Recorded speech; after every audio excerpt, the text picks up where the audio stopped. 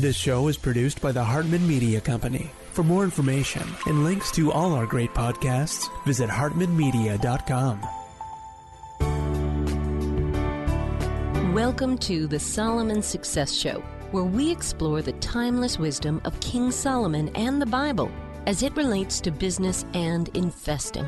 False prophets and get-rich-quick schemes are everywhere. Let's not be distracted by these. Instead, let's go to the source, the eternal principles that create a life of peace, power, and prosperity. Here's our host, Jason Hartman. It's my pleasure to welcome Diana Butler Bass. She is a Christian writer for the Huffington Post and the Washington Post. She's best-selling author of Christianity After Religion, but her newest book, out of the 10 that she has, is entitled Grateful, the Transformative Power of Giving Thanks. Diana, welcome. How are you? I'm good. I'm glad to be with you today. Good to have you. So you have a really interesting thesis.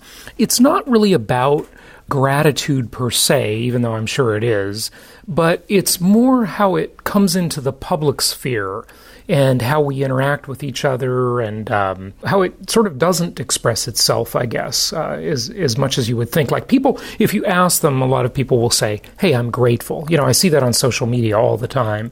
I see people literally in their Facebook descriptions about themselves saying they're grateful.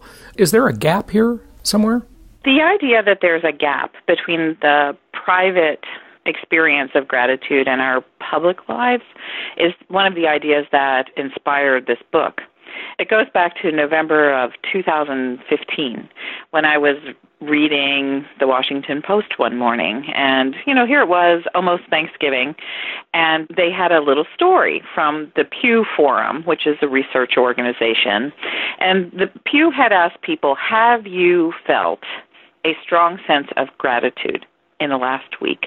And 78% of Americans said they had. And I looked at that number and I thought, well, that's astonishingly high because it's hard to get people to agree on anything, you know, at more than 65%. And so here were 78% of people saying that they felt grateful. And so I just was kind of startled by the size of that number. One of the things that I knew about gratitude is that, you know, gratitude makes us healthier. You know, if we're grateful people, we have better health outcomes. If we're grateful people, we're less stressed. If we're grateful people, we have less depression and anger and fear. So I thought to myself, wow, you know, that's really amazing. If 78% of us feel strongly grateful in a week, that shows something really good about the United States. 3 days later, there was a poll that came across my email from an organization that I follow called Public Religion Research. And they had just completed a survey asking Americans a series of questions about different kinds of social and political issues and cultural change issues. And by asking this series of questions, they had been able to figure out some of the emotions that were pushing our political life. And they discovered that Americans were more fearful, more hopeless, and more divided than any time that they could draw sort of a parallel in our political or emotional lives. Well, okay, so here's an interesting thing. So here's the thing. Are they a huge gap. Are they divided, Diana, between the grateful and the ungrateful people? I actually don't think so. People were divided because they were not only divided but also mistrustful. That was the really strong number in the poll, is that we didn't trust institutions and we didn't trust one another. And that lack of trust was causing division. So anyway, it was just fascinating in the same week to get two polls side by side, different organizations, one showing all this positivity around gratitude, and then the other one showing all of these negative emotions in our political and social lives. And that, for me, became the framework of the book that I eventually wrote. I call that the gratitude gap. Why is it that we are so strongly grateful in private, but it seems to make no difference in our public lives? Very interesting. First off, those two surveys that you mentioned, though, were surveying different sets of people, right? They're not the same populace. Well, they were general surveys of the American public. So, of course, they wouldn't have hit exactly the same people. But both organizations are interested in religion and ethics, and they were looking for things that matter to us, that shape our spiritual lives, that shape our ethical choices. And so even though they were certainly framing the questions differently and doing the kinds of things surveys do differently, nevertheless, that's a pretty difficult bridge to get over. How is it that on one hand, we know that gratitude is good, and so many of us will say, yes, yes, yes, I'm grateful, I'm grateful, I'm grateful. But on the other hand, when we're asked questions about economics or community or who counts as a citizen or all of these different kinds of questions that are obviously pretty hot button questions, but that our negative emotions come forward rather than positive ones. Okay, so I want to go back, Diana, to something you said at the beginning, because I think it was really kind of critical that we just kind of go back a minute here. So Sure. I agree with what you said at the beginning, by the way, and I'll remind you of what I'm talking about in a moment. However, I want to play devil's advocate, and I want to play as if I didn't agree or didn't know. You made a bunch of statements about how gratitude makes us healthier and all these benefits of gratitude. And I completely agree, by the way. I think gratitude is one of the first keys to success. If you're not grateful for what you have, you're just going to find it very difficult to get more of whatever it is in life. But I don't know exactly why that is. I believe it to be true. I just don't know exactly why or how that plays out. I've struggled with that question for many years. How do we know that's true, that we're healthier if we're grateful, or it has all these benefits, the ones you mentioned at the beginning of the interview? That was one of the really fascinating things for me. I'm trained as a theologian, as a historian of religion. And so the gratitude literature mostly comes out of psychology and medicine at this point.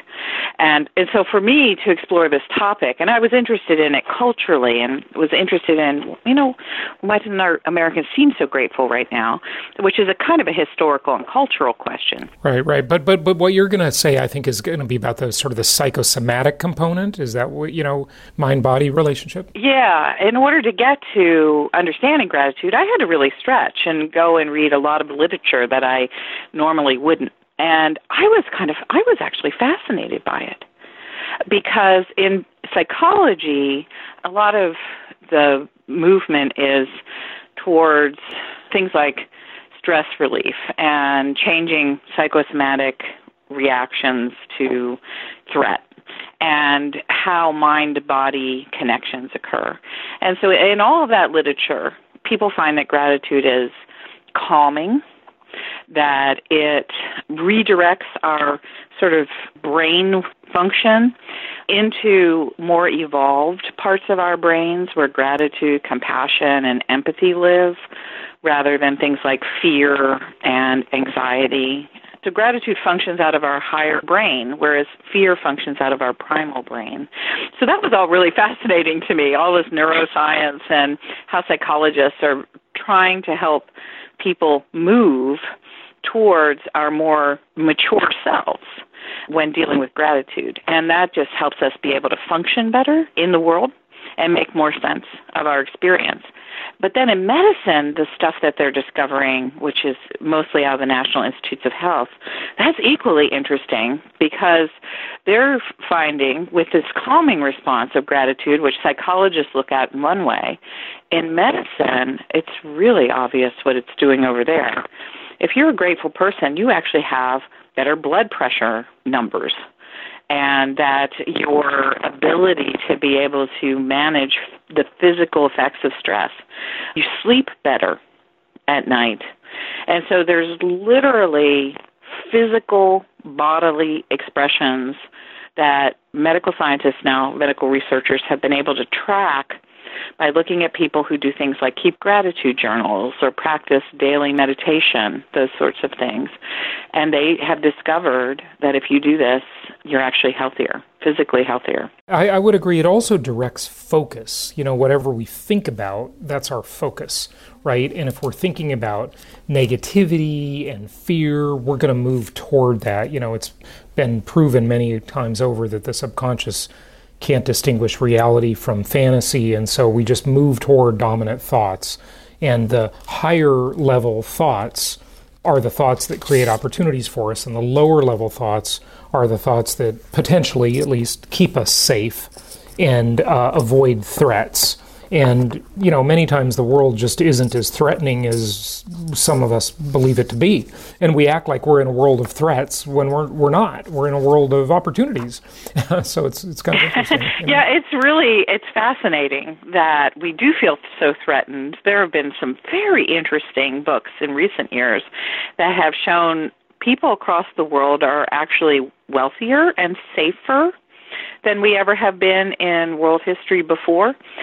Poverty is actually being reduced on a massive scale across the planet.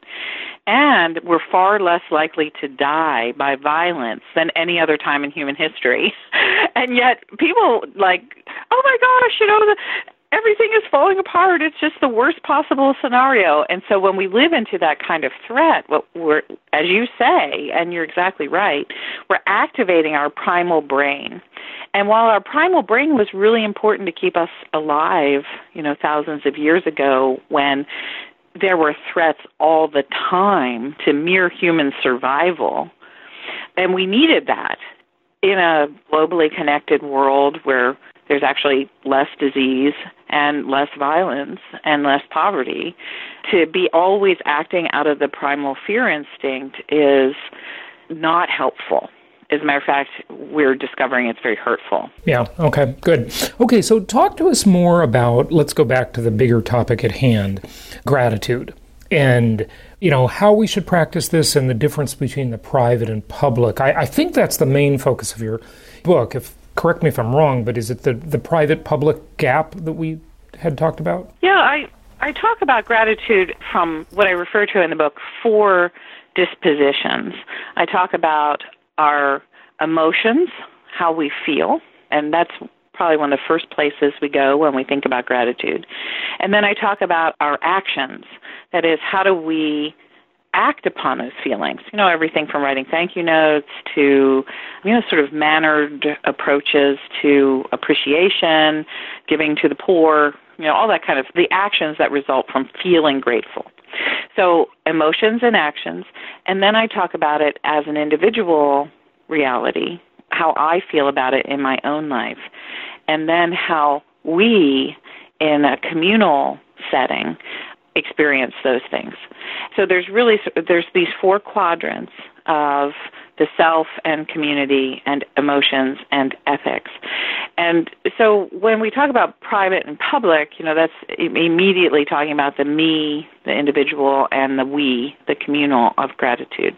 And I think that's actually a really fascinating issue right now, because most of the stuff that's written about gratitude is very privatized and very individualistic.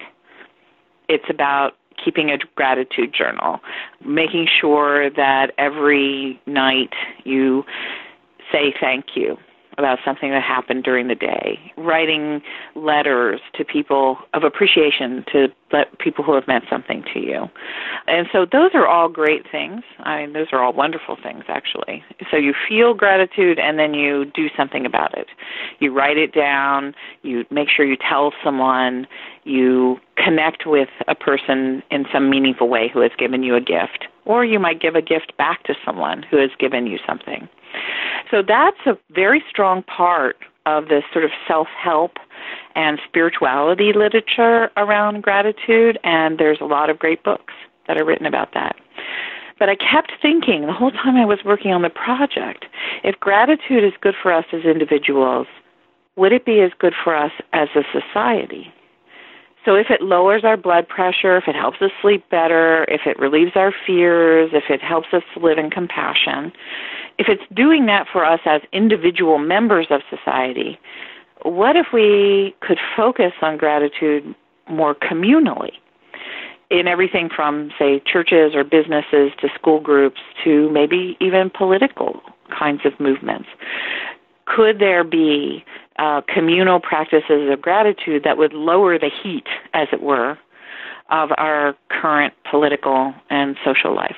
Okay, so what are those practices and how do we put this into society? I think that dividing it up then, thinking about the emotions and the actions of gratitude is really helpful.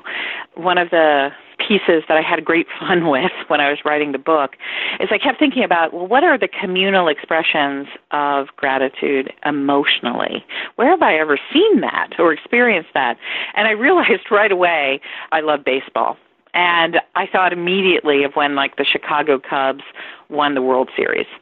And what that was this huge communal sense of thanksgiving, you know? Oh, my gosh, the Cubs won. I've seen the 100-year curse broken. My grandparents would have lived for this moment, but they never saw it themselves. And there was this wonderful story that was in the Washington Post where a sports reporter interviewed the manager of the Cubs and about a year after they won the series. And the Cubs manager said, you know, you would think all kinds of things that the fans would come up to you and say after you've won a World Series.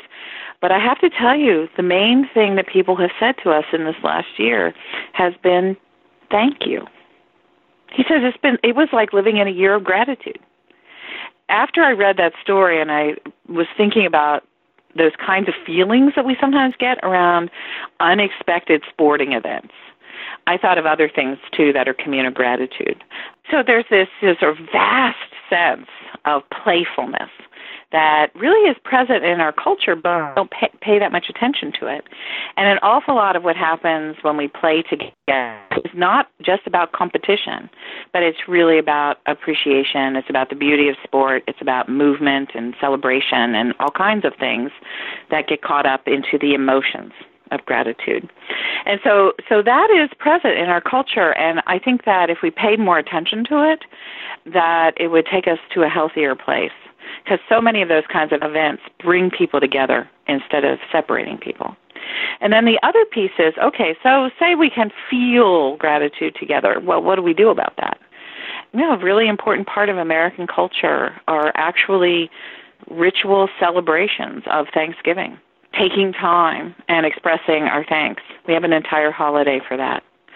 Thanksgiving sometimes gets lost in the midst of the rush to Christmas or whatever it is, but to really take Thanksgiving again and attend to it and think about what does it really mean to live in a country. There are only 10 countries in the entire world that celebrate Thanksgiving, and we're one of those countries. And so that's an action that we've chosen to do every year as a ritual, and it says something about us, and it says something about who we can be. So that really, I think, is very important. It matters deeply to me. I'm kind of really passionate about Thanksgiving right now. And the other piece, of course, is oftentimes as communities, when we appreciate the gifts that surround us, we take time to give back. And so acts of charity, goodness, kindness, caring for the poor, taking care of the strangers among us, all of those things aren't to earn points to go to heaven. I mean, they might be in some people's religions, but what they really are is saying, hey, I have enough. I have been gifted. My community has been gifted. And so we're going to turn around and take care of the least of these. And so I think that the action of Thanksgiving, that ritual celebration that we have every year, we should really lift that up and say, this is central to our identity, and we're going to act on what it means to be a Thanksgiving people. And then second of all, that expression of gratitude. That is a very giving. Beautiful and inspiring message about Thanksgiving. I love that. Yeah, very good. Did you want to say something else about that? Sorry to interrupt. No, I just hope that people can really hear it and really embrace it. It's a really beautiful holiday, and we shouldn't let it get lost with Black Friday and all those kinds of things. So consumerism. I'm all about reclaiming Thanksgiving. Fantastic. Good stuff. I'm curious. You said 10 countries celebrate Thanksgiving. Can you tell us about that a little bit? I thought that was a U.S. holiday pretty much. I mean, I know Canada has a version of it, I think. Yeah. I think it's Canada, Japan, Germany, us, one country in Latin America, maybe it's Panama. It's really kind of an American thing. And so countries that's how I always thought really of it. Yeah. within the sphere of influence of the United States, have picked it up, over the years and said, hey, we like this. As a matter of fact, there was a group of people in Hawaii in 1965 who liked Thanksgiving so much that they created a World Gratitude Day, which is September 21st, to try to share the idea of Thanksgiving as a holiday around the whole planet. So not only should we celebrate Thanksgiving, here in the United States and be really happy that there are 9 other countries who do this, but the idea of a great global Thanksgiving, I think, is a pretty cool idea. I've always hoped that it would go further than it has. Diana, that's a great message. Give out your website. You've got 10 books. Of course, those are available in all the usual places, but what is your website? It's my name, DianaButlerBass.com, and people can follow me on Twitter especially, which is a lot of spirituality, a little bit of politics, a whole lot of hope, and always I'm challenging people with history and theology. It's a fun Twitter feed. I keep it good. No insults allowed in my Twitter feed. Fantastic. Diana, thanks for joining us. Well, thank you for having me. I've really enjoyed it, and giving thanks can bring us back to being the best people we can be. Well, we are grateful to have you on the show today. Thanks so much. Thank you. Thank you so much for listening. Please be sure to subscribe so that you don't miss any episodes. Be sure to check out the show's specific website and our general website, hartmanmedia.com, for appropriate disclaimers and terms of service. Remember that guest opinions are their own, and if you require specific legal or tax advice or advice in any other specialized area, please consult an appropriate professional. And we also very much appreciate you reviewing the show. Please go to iTunes or Stitcher Radio or whatever platform you're using and write a review for the show. We would very much appreciate that. And be sure to make it official and subscribe so you do not miss any episodes.